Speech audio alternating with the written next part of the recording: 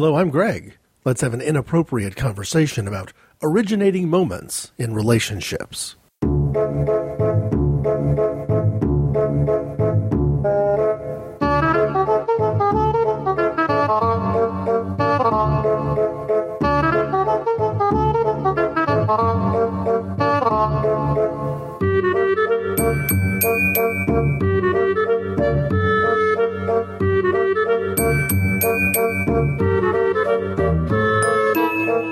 Before I get into the specifics of what might be one of the most personal episodes I've ever recorded, I want to deal a little bit with some of the events of the past week. You see, as an Orthodox Christian, the past week has been fairly challenging for me because someone who I consider to be a holder of extremely aberrant views. I don't know whether to call this person a heretic or not. I certainly am very comfortable referring to Harold Camping as a false prophet. After all, how many times do you have to predict the end of the world in the history of your, quote, ministry, unquote, over several decades before the world stops listening to you?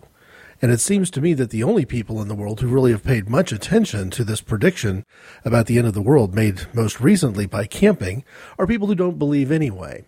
It's made for great sport.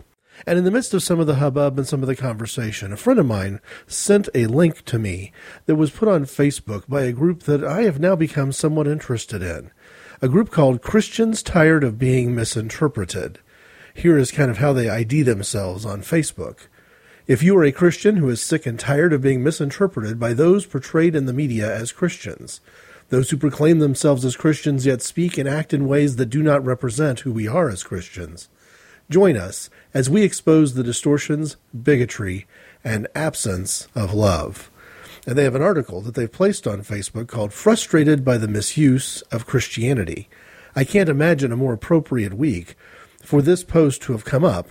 It's written with a date line of May 14th, and from an authorship perspective, as far as I can tell, it's simply identified as being part of this Facebook group, Christians Tired of Being Misrepresented, which I've actually seen in comments people refer to as CTOBM. I guess that's just what you do, right? Here is the article to get us started on this question of originating relationships. And it's not necessarily as off course as you might think, because although I'm going to deal with personal human relationships, I may as well start with this question of the relationship between a Christian and God and the way Christians should have relationship with the world. So here's this article. I love Jesus Christ. I know the Holy Spirit is my comforter, counselor, and the conduit of God.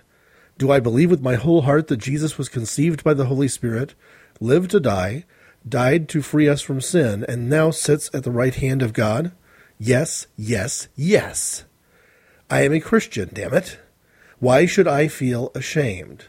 Why should I flee the very thing that has carried me through 2 divorces, helped me raise my children while keeping my sanity, lifted me up while I was at my lowest point? I cannot deny the supernatural strength and peace that I've experienced while reading the Bible. I cannot deny that God has spoken to me deep inside my spirit. That voice instructed me to do things that others said didn't make sense, but in the end protected me from bitterness and things that would have otherwise destroyed me. I am a Christian, damn it. Why should I feel ashamed? Have leaders of my faith abused their position by using the precious message of Jesus Christ to bring condemnation to their listeners? Yes. Do politicians use their Christian faith to polarize people with moral issues? Yes. Oh, I am so sorry. I'm sorry that men have misused and abused you while holding up a banner that says, I'm a Christian. Should I throw away what is part of me? Is it okay if I tell those guys, hey, you idiots, you do not represent me, and still say that I am what they claim to be, a Christian? All I can do, and all we as Christians can do, is begin to represent Jesus Christ in the right way. We need to stop arguing about whether homosexuality is a sin and start loving people because they are human beings. We need to stop debating whether abortion is right or wrong and start exercising the true meaning of grace. Grace for a pregnant woman contemplating abortion, and grace for a woman who chose abortion. What really matters is how we treat a woman. We need to stop throwing our theocracy around like it's a gavel to the world and start acting and speaking in ways that draw people to Jesus Christ, that same Jesus who showed us mercy and grace. I am a Christian, damn it, a follower of the way, the truth, and the life. I respect others who do not follow my Christian faith and choose another faith. It's okay if they don't believe the same way. We should respect one another and show grace. I am a Christian. Am I willing to keep that label even if I am persecuted for it? Yes. I am not ashamed of the gospel of Jesus Christ. What I am ashamed of is hypocrisy and hate by unchristlike men and women whose behavior does not represent Christian. Why should I be ashamed just because a few like Pat Robertson, James Dobson, Sarah Palin, Ralph E. Reed Jr., and people like that continue to sit in large Christian airplanes, ramming them into tall buildings we call society, destroying people and lives? Why should extremists control the whole body of believers? Should the few who are racist, homophobic, radical pro-life murderer, pro-warmonger Christians overshadow the rest of us who love, accept, embrace, and do not judge? No. I stand here today firmly on the fact that I am a Christian, a follower of the man named Christ who healed the sick, embraced the forsaken, sat with the sinner, ate with the cheater, associated with those that society rejected. That is the Christ I am named after. That is the writings of Christians tired of being misrepresented. Not my words. I haven't been divorced twice. I have a different life experience than the author of this work. And the author of this work finished his blog post with a prayer. This is something that I haven't done, maybe only once so far in this, but I think I will share this prayer in the interest of kind of fully covering what this website's all about. Heavenly Father, through your Holy Spirit, give us the courage and strength to speak out against our modern-day Pharisees, but speak out in a way that stands out from them, not acts like them. Give us the wisdom and insight to find ways to express your unconditional love, your amazing grace, that peace that passes all earthly understanding. Give us a voice in the midst of chaos, hatred, hypocrisy, greed, a voice that cries out in the wilderness, "Behold the Lamb of God who takes away the sins of the world, and be not ashamed." Amen. Hi, I'm Tony Pucci, and I lost my sister Jenny to ALS. Songs for Jenny is a charity CD for ALS patient care and research. Otherwise known as Lou Gehrig's disease, ALS is a disease without a cure. The Songs for Jenny CD features my music along with guest vocalists from around the world. All proceeds from the sale of the Songs for Jenny CD will be donated to the ALS Association of America, Minnesota chapter. To find out more and to purchase the CD, please visit www.songsforjenny.com. To me, that posting is important, not just because of the timeliness of it, coming near enough to May 21st, 2011, which was just the latest in a long string of quote-unquote Christian prophecies about when the world will come to an end, all of which fly directly in the face of the actual words of Jesus Christ, who said, both in the Gospels and in the book of Acts, we're not going to know the day or the hour. The other reason that it's appropriate, though, is to this topic of those originating moments of intimacy, because it's going to tie into both the things I wanted to share about my relationship with my wife, and also things that I wanted to share about my relationship with the Lord. Both of these connect back to that notion of saying, hey, when all is said and done, when the false prophets have come in and done all of their damage, when the world has dismissed Christianity as a whole because of these, people that this one group describes as idiots. I can't really argue with them. They're not wrong. They may have used harsh words, but they're not wrong. When the world has decided that Christianity is nothing more than this group of cultists and dismisses it, what's left? Well, what's left are those originating moments. And let me kind of word it this way, kind of referring back to Hebrew scriptures and a passage right in the middle of the book of Exodus that's really echoed, again, in the books of Numbers and Deuteronomy, where the Hebrew people have escaped, and they have seen miraculous things in the process of getting away from Egypt. Because initially, Pharaoh lets them go, But if you've seen the movie 10 Commandments, you probably have at least a Hollywood image of what that escape might have looked like. I say a Hollywood image in the sense that perhaps it was exaggerated some for a movie blockbuster, or perhaps, downplayed by the limitations of special effects. Hard to say. But this is a group of people who have passed through a body of water that they didn't think that they could pass through some miraculous sign, and have also seen their enemies drown in that very body of water. So they've seen some things that would leave an impression on you, and yet they're in the middle of the wilderness, being stuck there for quite some time because of their attitude. Moses describes them as being people that God is viewing as being unworthy of the promised land because of their grumbling, because of their negativity.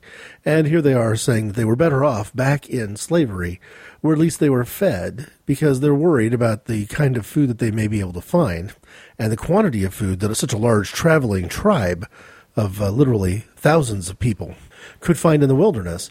And Moses speaks with the Lord, as is recorded in the book of Exodus, and they are granted this literal food from heaven called manna. And this manna is there to serve their immediate daily needs and keep them healthy and alive for their trip through the wilderness, which, of course, if you're familiar with the Old Testament, with Hebrew Scripture, turns out to be a 40-year journey, right?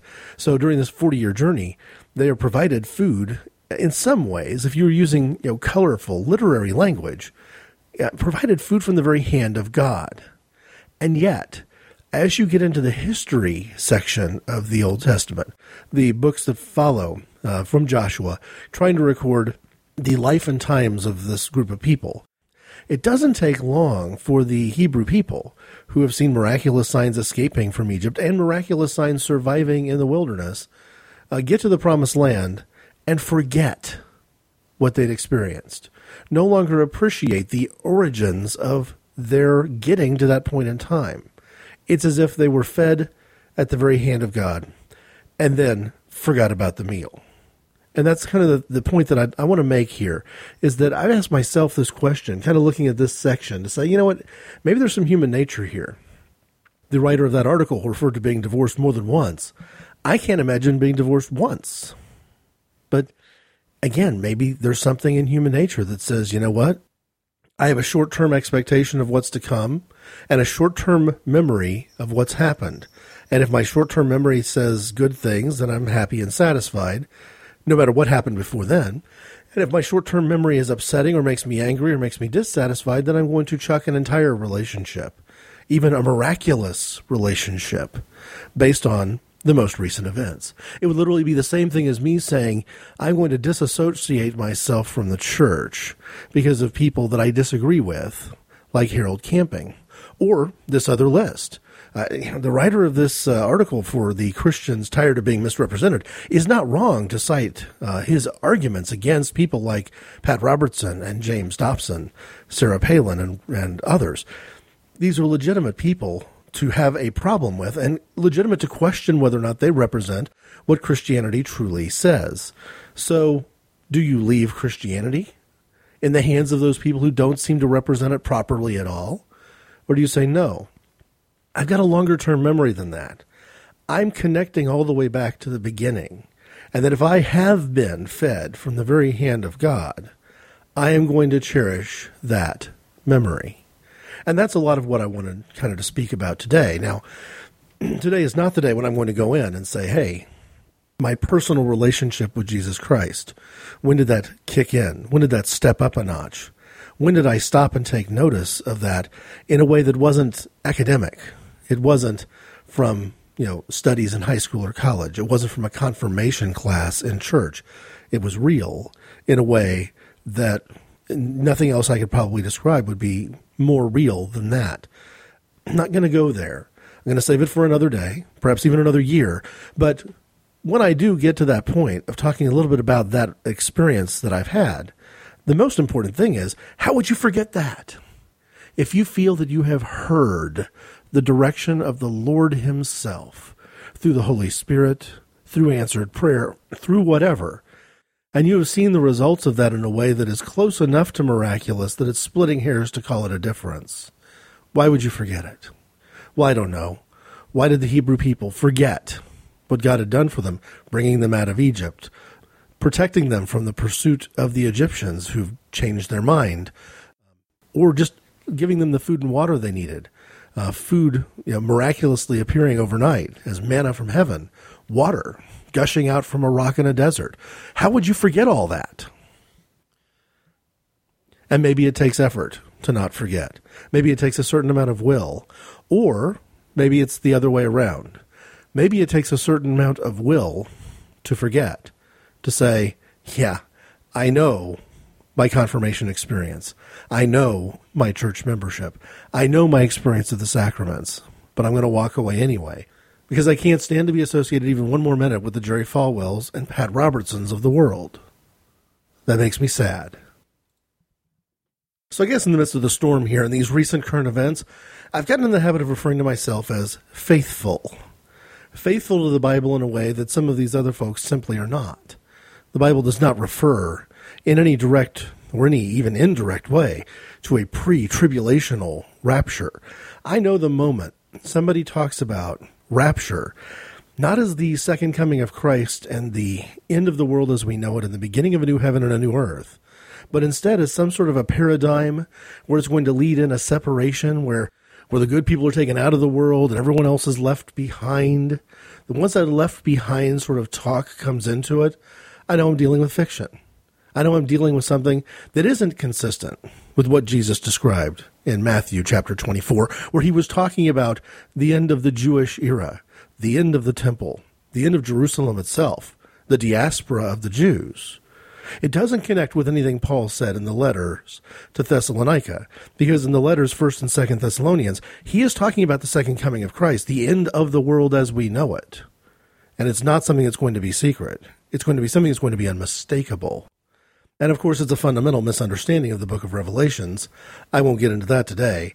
That topic is complex enough that it would require a show unto itself, and I'm not 100% sure that I'm the guy to do that show.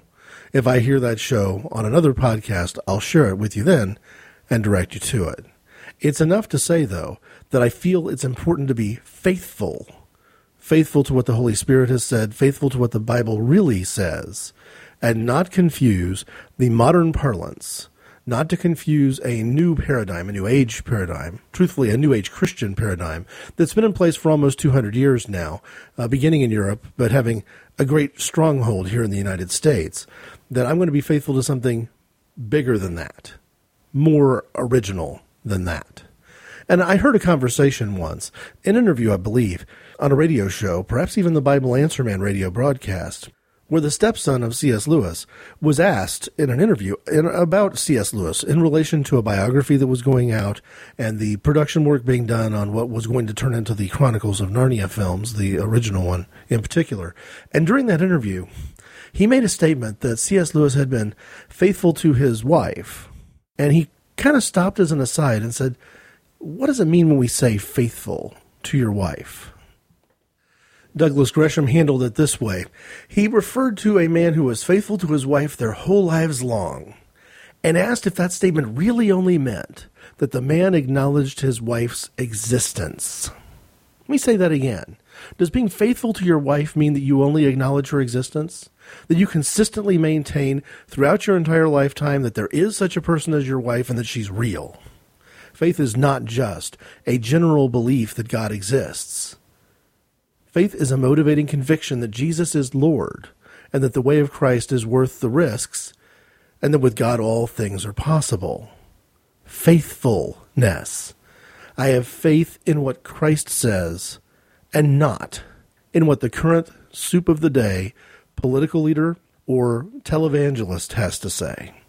And I also, in a strange way, have faith in my wife, faith in our relationship, because there's a motivating conviction there as well that goes all the way back to the very beginning, in this case, the very beginning of our relationship.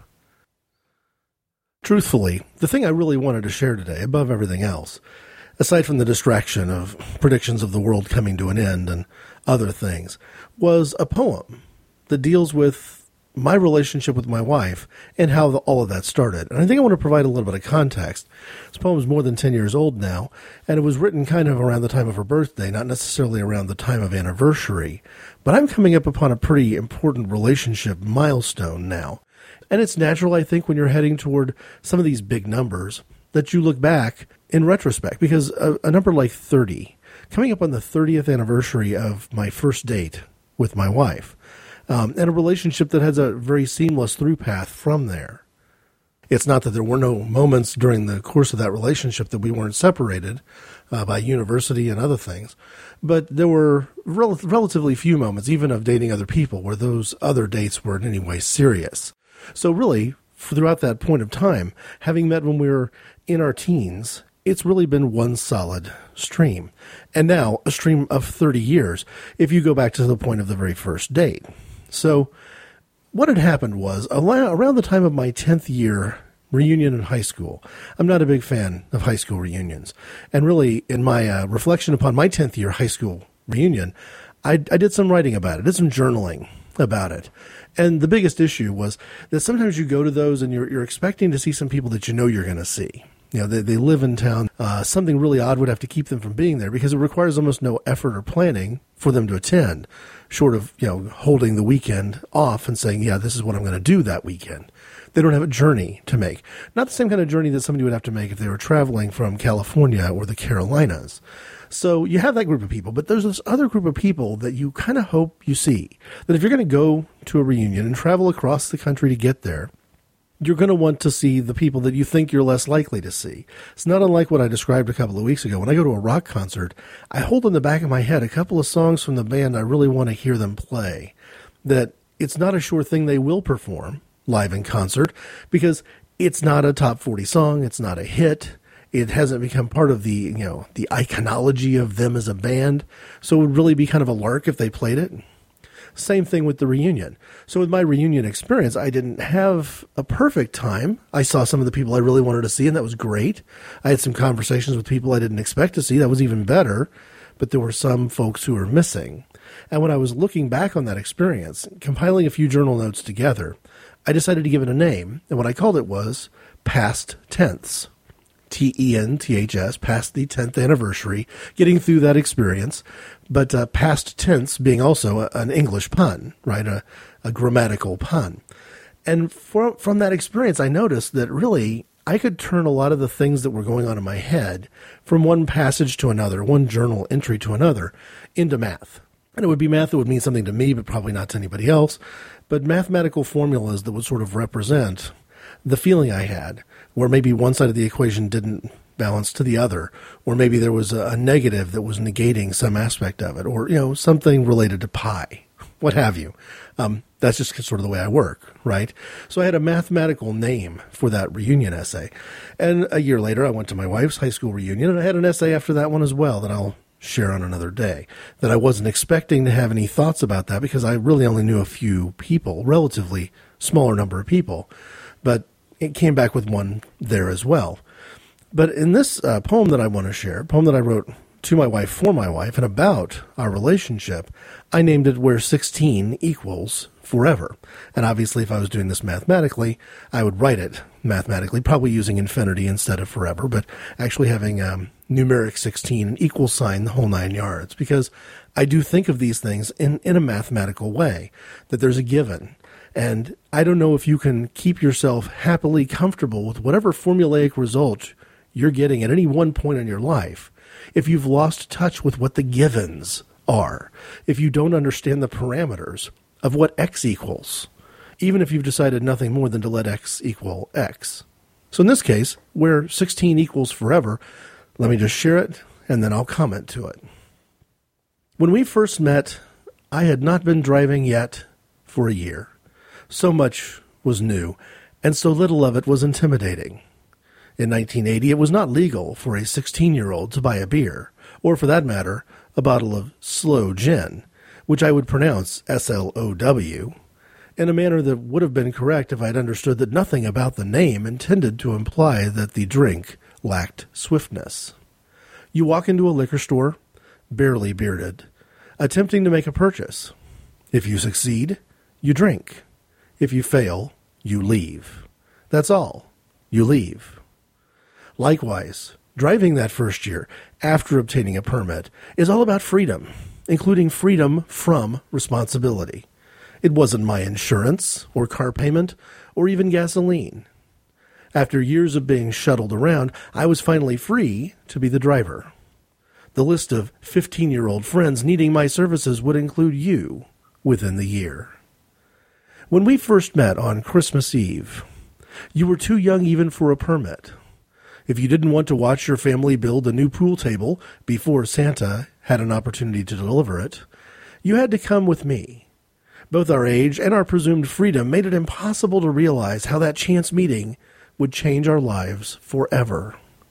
Retrospect forces me to acknowledge that the 4 months which passed between our contacts were nothing more than a subtitle on a narrative reading 4 months later. 4 months later would turn into the rest of my life. 4 months later would turn into the rest of your life. How much was altered by jumping significantly past those months? Did I exist on April Fool's Day of 1981? Did you? Fair question, because the person I was on that day would be forever changed 3 weeks later by you. Had someone told me at age 16, when so little of the world was intimidating, that I had met the only woman in the world, I surely would have been intimidated by the thought. It's lovely how truth occurs in mysterious ways, somehow by making the unreal seem pointless and dull, while making the real seem safe, natural, inevitable.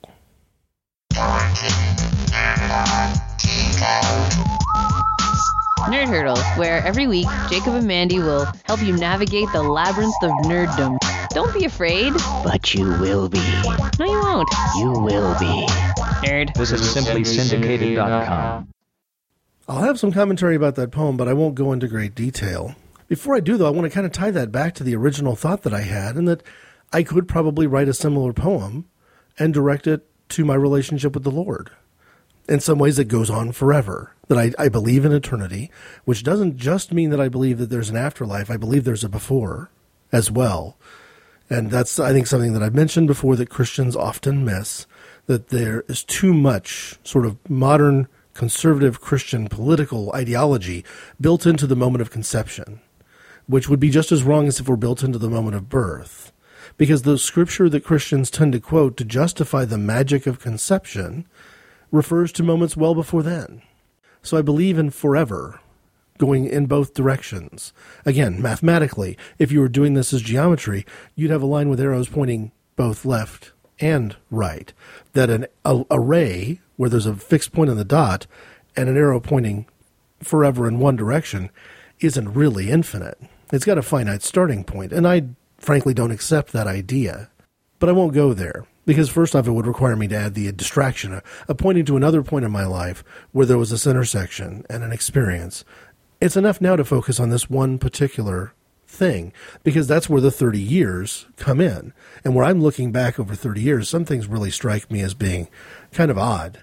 First off, I'm being really honest here in this poem about what it was like, even during the time right before Mothers Against Drunk Driving and the Reagan administration just went absolutely nuts and changed the paradigm forever. That really, the onus was never, when I was a kid, on the kid. If you went in to try to obtain alcohol illegally, the consequences were 100% for the store and 0% for you. I thought maybe at one point I would have hit a nostalgia show and kind of talked about this in even more detail, and I've pushed that off. I'll get to it later if I decide to put it back into the schedule at some point. But I think this really captures that idea pretty well, that if I'm going to be shuttling around a girl that I've just met and a friend of mine who's younger than me, who's dating that girl, and looking to be nothing more than the taxi driver, back then it didn't seem as monumentally stupid as it does today, or as obviously stupid as it does today, to be drinking while driving. And, of course, the only way as a 16-year-old you can drink by driving is to obtain alcohol illegally to do it. But the consequences were very different back then. I've mentioned online before, just kind of talking with friends, that one of the reasons that I really and I've always liked Christmas Eve as much as Christmas Day when it comes to my emotional connection with holidays, is because Christmas Eve was this occasion. It was not Christmas morning when me and a friend of mine went to pick up his girlfriend and drive around and do something other than the family activities between church services. Again, most of my life have gone to a couple of church services, both a 7-ish start time and a 11 start time, so that one of the services would end at midnight. But the other service would be early enough that families with kids who couldn't stay awake that long, or kids that you didn't want to stay awake that long, could go. And it was in between those two services that I had this time on my hands. But the number one thing that led me to go on that trip was, a lot of times if my family was going to be entertaining, if people were coming over Christmas morning to celebrate, things would always just get a little bit tense and a little bit crazy. That as a kid, and even at 16 years old, you're still kind of a kid. If I'm going to be hanging around my house, killing some time, I'm going to be making a mess. I'm going to be taking albums out, putting them on the record player. I'm going to be folding a piece of paper into a football and practicing, field goals and extra points and, stuff with my brother. I'm going to be doing things that's going to drive my parents nuts, especially if they want the house to stay, quote unquote, perfect. And when we went over to pick up my wife, or my future wife, she was in the same boat. It was Christmas Eve. Christmas Day was going to be all about new gifts. And the big new gift that year was a pool table.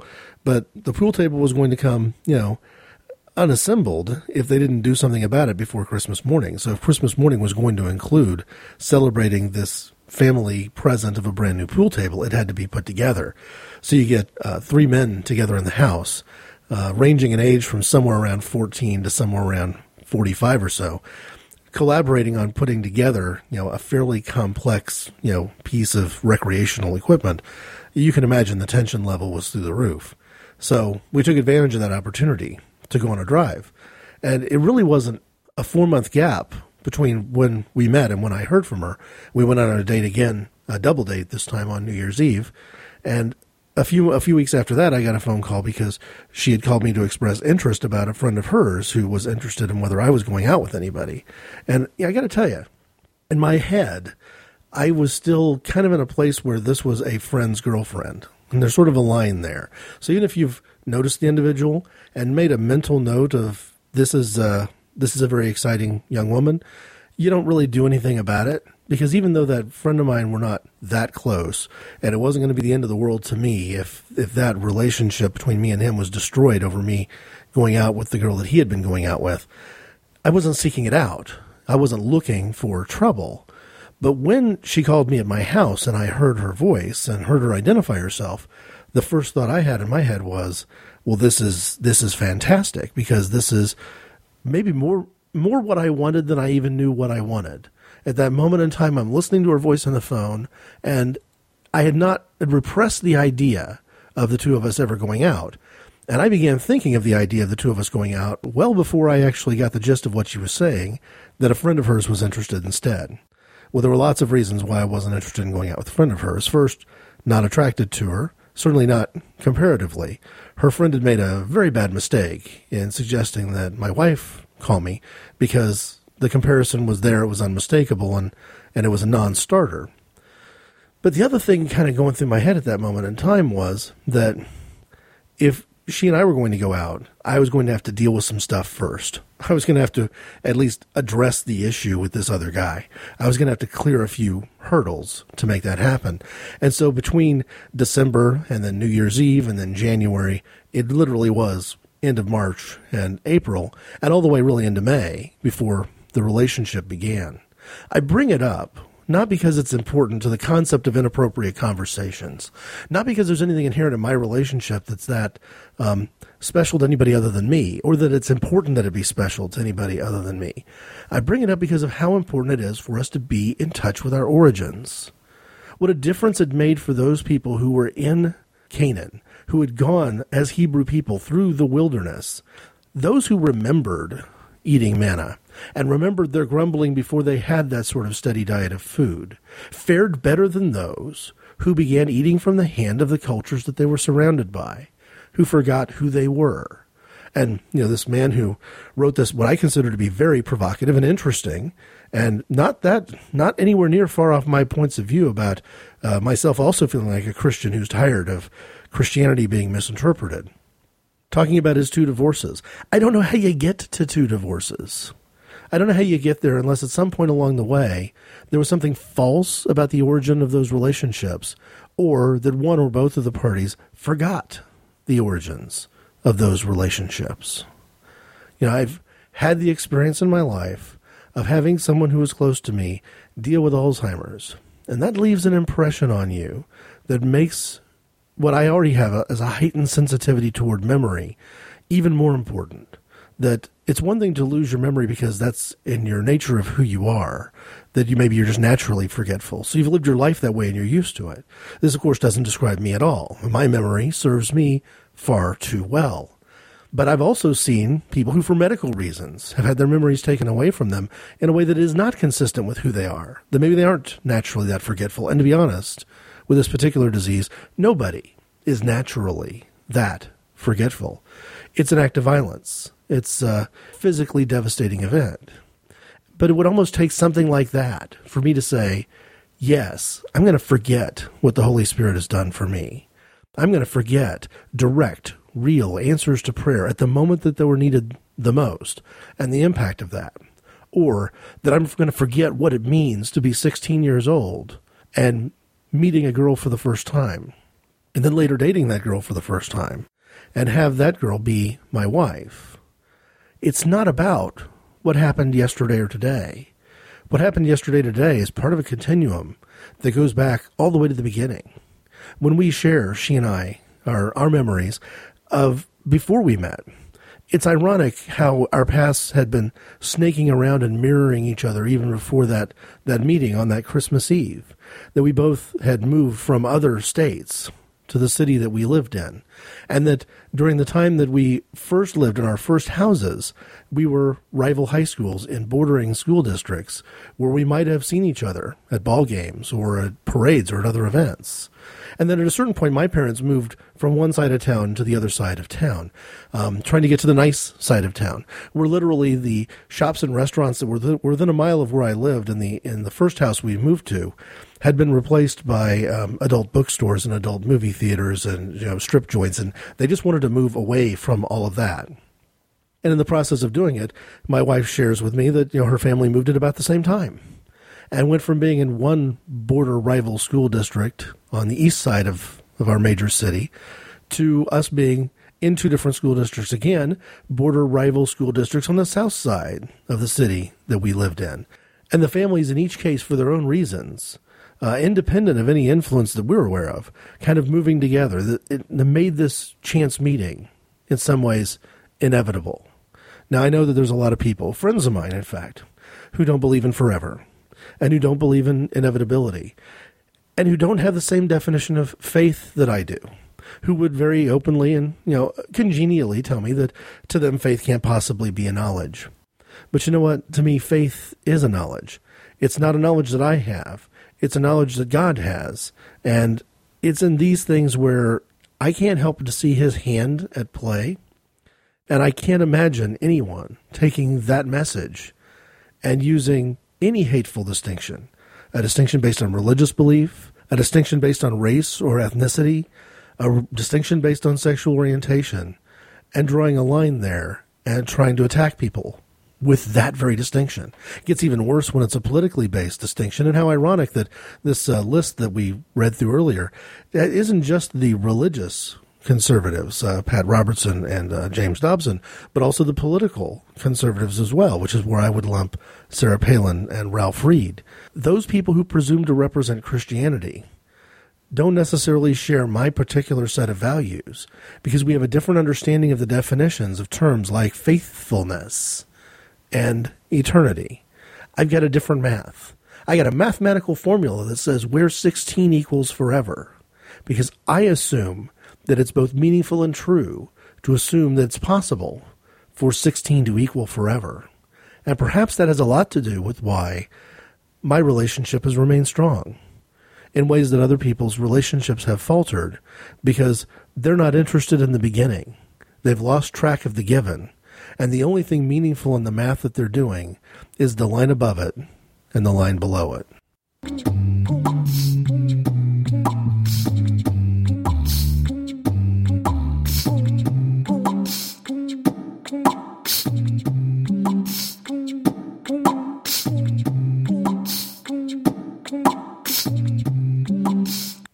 I've mentioned before that a lot of times with different drummers, I've strived to try to find a connection between the topic I'm dealing with and who that individual is.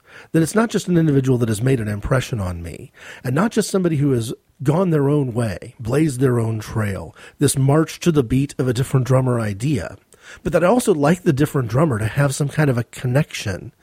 How do you connect a different drummer to this concept of the critical importance, the almost mystical importance of the origin of relationships?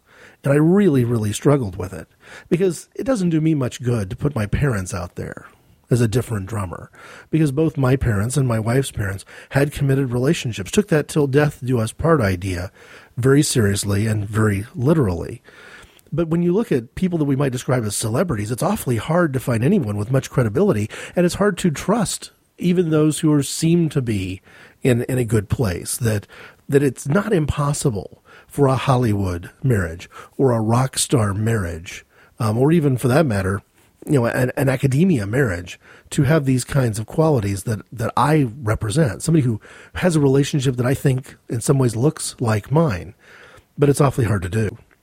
And so in the process of kind of doing the research and thinking my way through these things, I decided, well, let me go fictional then. Let me go with fictional character because that's safe. Because whatever the fictional character is written on the page is essentially fixed in that point and going to remain true. And you don't have to worry about the movement. And the number one fictional character that came up to me as being an example of this was ironically a fictional character who was about to, essentially leave a boyfriend at the altar and change directions by engaging in a new relationship. And I thought of the Family Ties episode, my absolute favorite sitcom 2-part episode of all time. It's too big of a statement to pick any one favorite sitcom episode. Part of the reason is that sitcom as an art form is a fairly low form of art. It isn't necessarily impressive to be the best sitcom episode. At least I wouldn't think.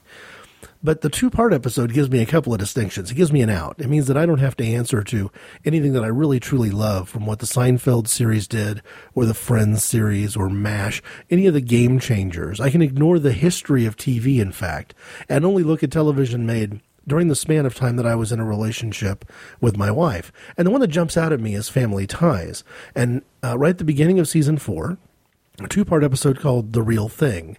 And in there, the Alex P. Keaton character kind of falls in love for the very first time, and as a college student thinks that he's going to engage in this relationship by just going by the numbers. Pick a girl out of the yearbook, go charm her, meet her, live happily ever after. That he didn't have any sense of the magic, for want of a better word. He had not allowed love itself to provide any chance in encounters. And of course, in the plot of the story, the girl's roommate is the one that actually catches his eye. And it was that character, Ellen Reed, that I thought, that episode meant something to me.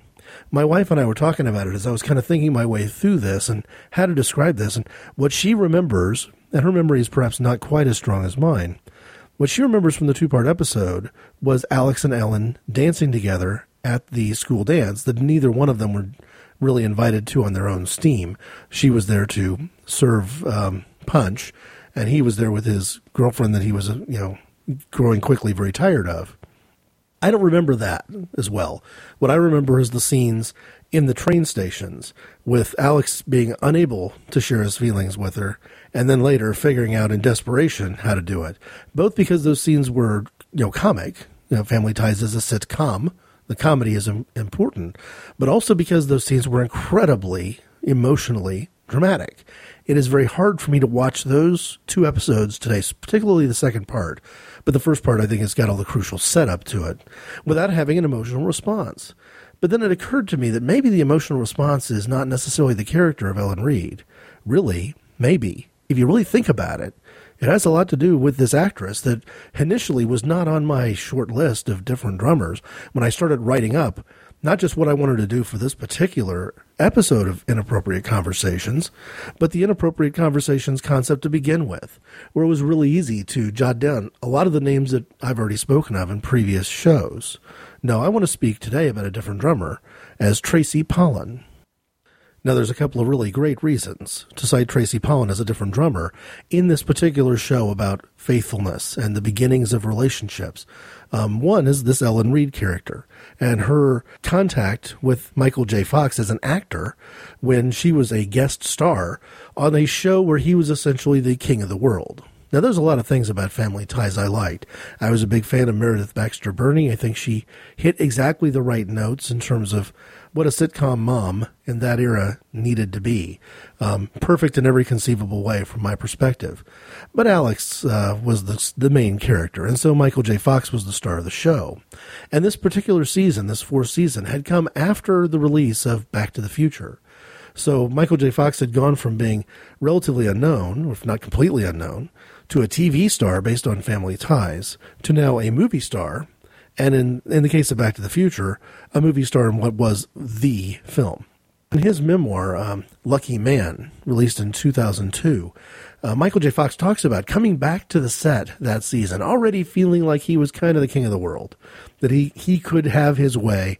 At one point, he went and got Woody Harrelson off the set of Cheers because they had a relationship with each other. They were friends, and talked the crew into shooting these scenes where the little sister, the Tina Yothers character, was actually played by Woody Harrelson, reading all of those lines, including a scene that they were supposed to shoot that day where she was sitting on the dad's lap. So you have Woody Harrelson sitting on Michael Gross's lap, reading their lines. Just that kind of comic, almost, practical joke sort of an approach is the kinds of stuff that Michael J. Fox was going to get away with because he was essentially on top of his game. And if you can imagine that distance between being, again, a relatively unknown actress, guest starring in this role, in really a particularly tricky initial role.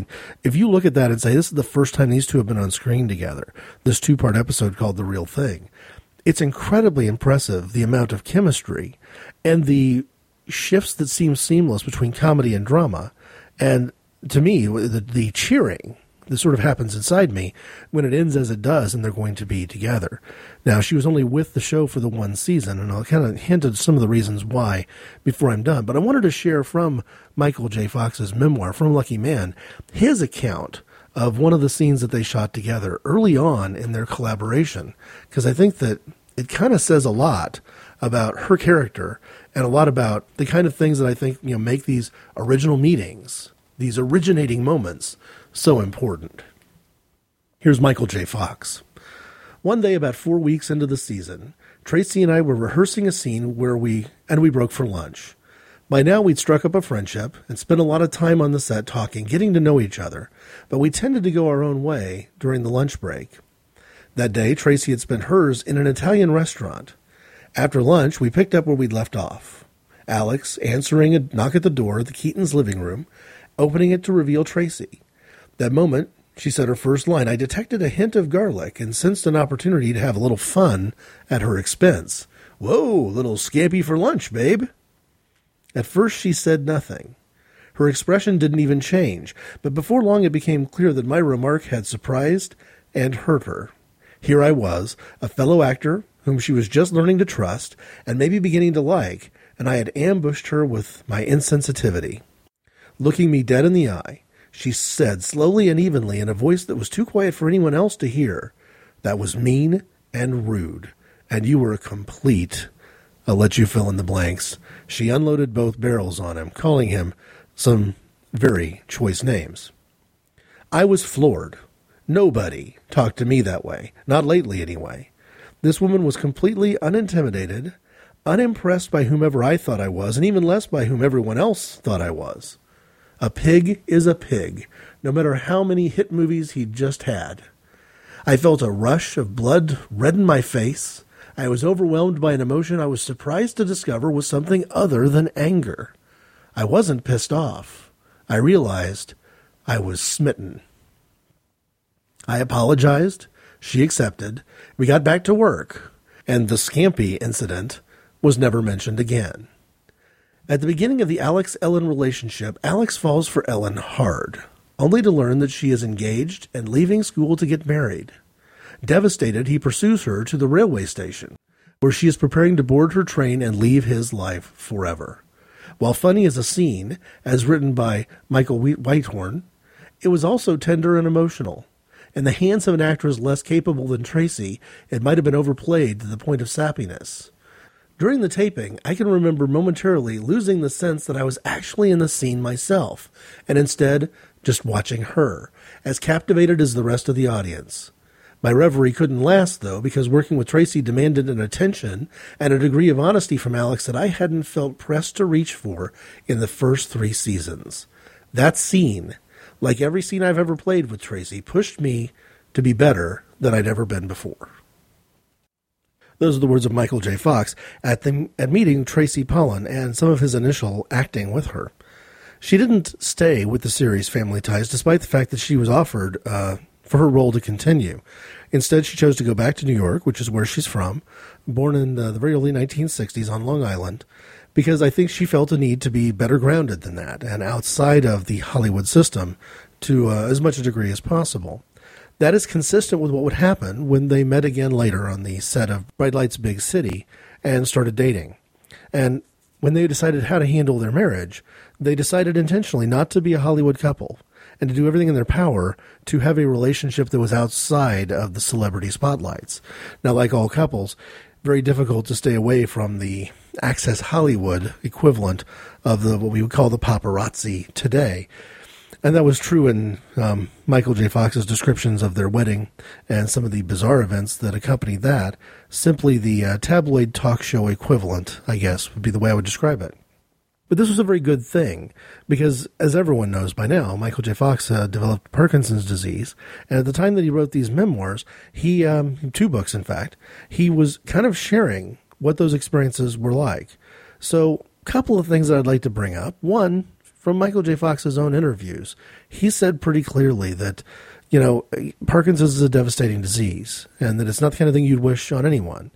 But if someone had offered him the opportunity to erase the last 10 plus years of his life and to not have Parkinson's as an issue, as a burden to bear or as an ailment to deal with, that he wouldn't for 1 second make that trade.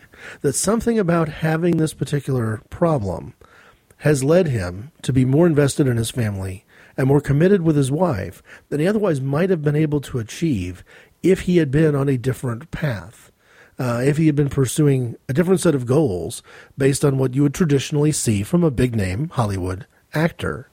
And he says there's certain benefits that he cherishes from the fact that he's had to deal with this thing. But I don't know that his reaction would be the same if it weren't for Tracy Pollan, because pretty much her reaction, by all accounts, at hearing kind of the diagnosis and what they were dealing with, was that she took her wedding vows very seriously. She took the relationship very seriously, and that she was more than willing to play that sickness and health until death do us part card, and to live their lives that way. This is the kind of thing you don't typically see. A lot of people are in relationships that are only committed to the sense that they're looking for the bigger, better deal.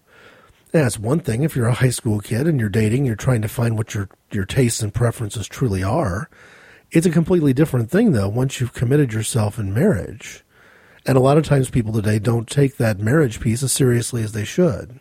But Tracy Pollan does, and I do, and my wife does. And the characters that she's played on television, by and large, also do. That she's found a way to be a wife, a mother, and an actress, and represent these very values that I'm trying to talk about today that, kind of honor this notion of origins. That they've got a life path they've traveled, where the very first scenes they've ever appeared in on the screen or on stage together, as actors, as peers, have been captured and time capsuled and put out for all of us to see. All of us who watched most every episode of Family Ties have seen the first meeting of these 2 actors in the embodiment of those 2 characters in what I think is perhaps, again, the best dramatic sitcom episode I've ever seen. Netflix streaming, which is widely available in the United States, has just taken the entire 7-season run of Family Ties and put it into their streaming package. So you don't necessarily need to buy the entire box set to get season 4 of Family Ties. You don't have to send off for a rental and get a disc back. You can just go online and stream these things now. They hadn't been readily available before on anything like Hulu. So this is a big moment. I would encourage anyone who can't remember or who hasn't seen the first couple of episodes of season 4 of Family Ties just to watch. I mean, maybe I'm suffering from nostalgia. I offer that caveat often enough, and it's probably true. But you know what? In some ways, that being in touch with nostalgia, that sense of origin, is a lot of what I'm talking about today. It's certainly a quality that embodies Tracy Pollan and makes her a different drummer. And it's also a lot of the things that have kept me in touch with the true nature of my Christian faith in the midst of all the noise, and has kept my relationship secure from the noise that happens in the world, because I remember what it's like to be at the very beginning of this path, and I remember what I meant when I said what forever was for.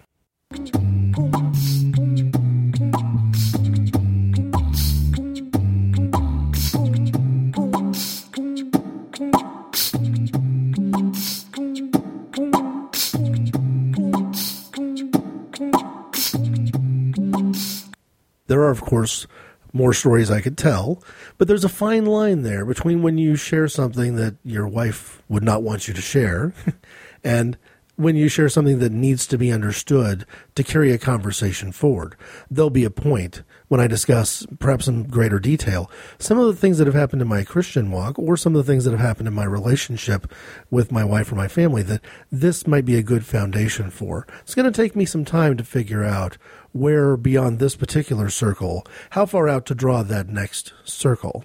In the meantime, if you'd like to put some dialogue into this conversation yourself, I can be reached at ic_greg@hotmail.com, and show notes are enabled for comments on the website at http://inappropriateconversations.podbean.com. It's been a while since I've done a Your Points and Questions show, but if there's anything you'd like to share that I can share with others, please make that distinction for me so that I know whether what you're writing to me is between us, entre nous, as the saying goes, or whether what you're saying is part of this broader conversation. Thanks for listening.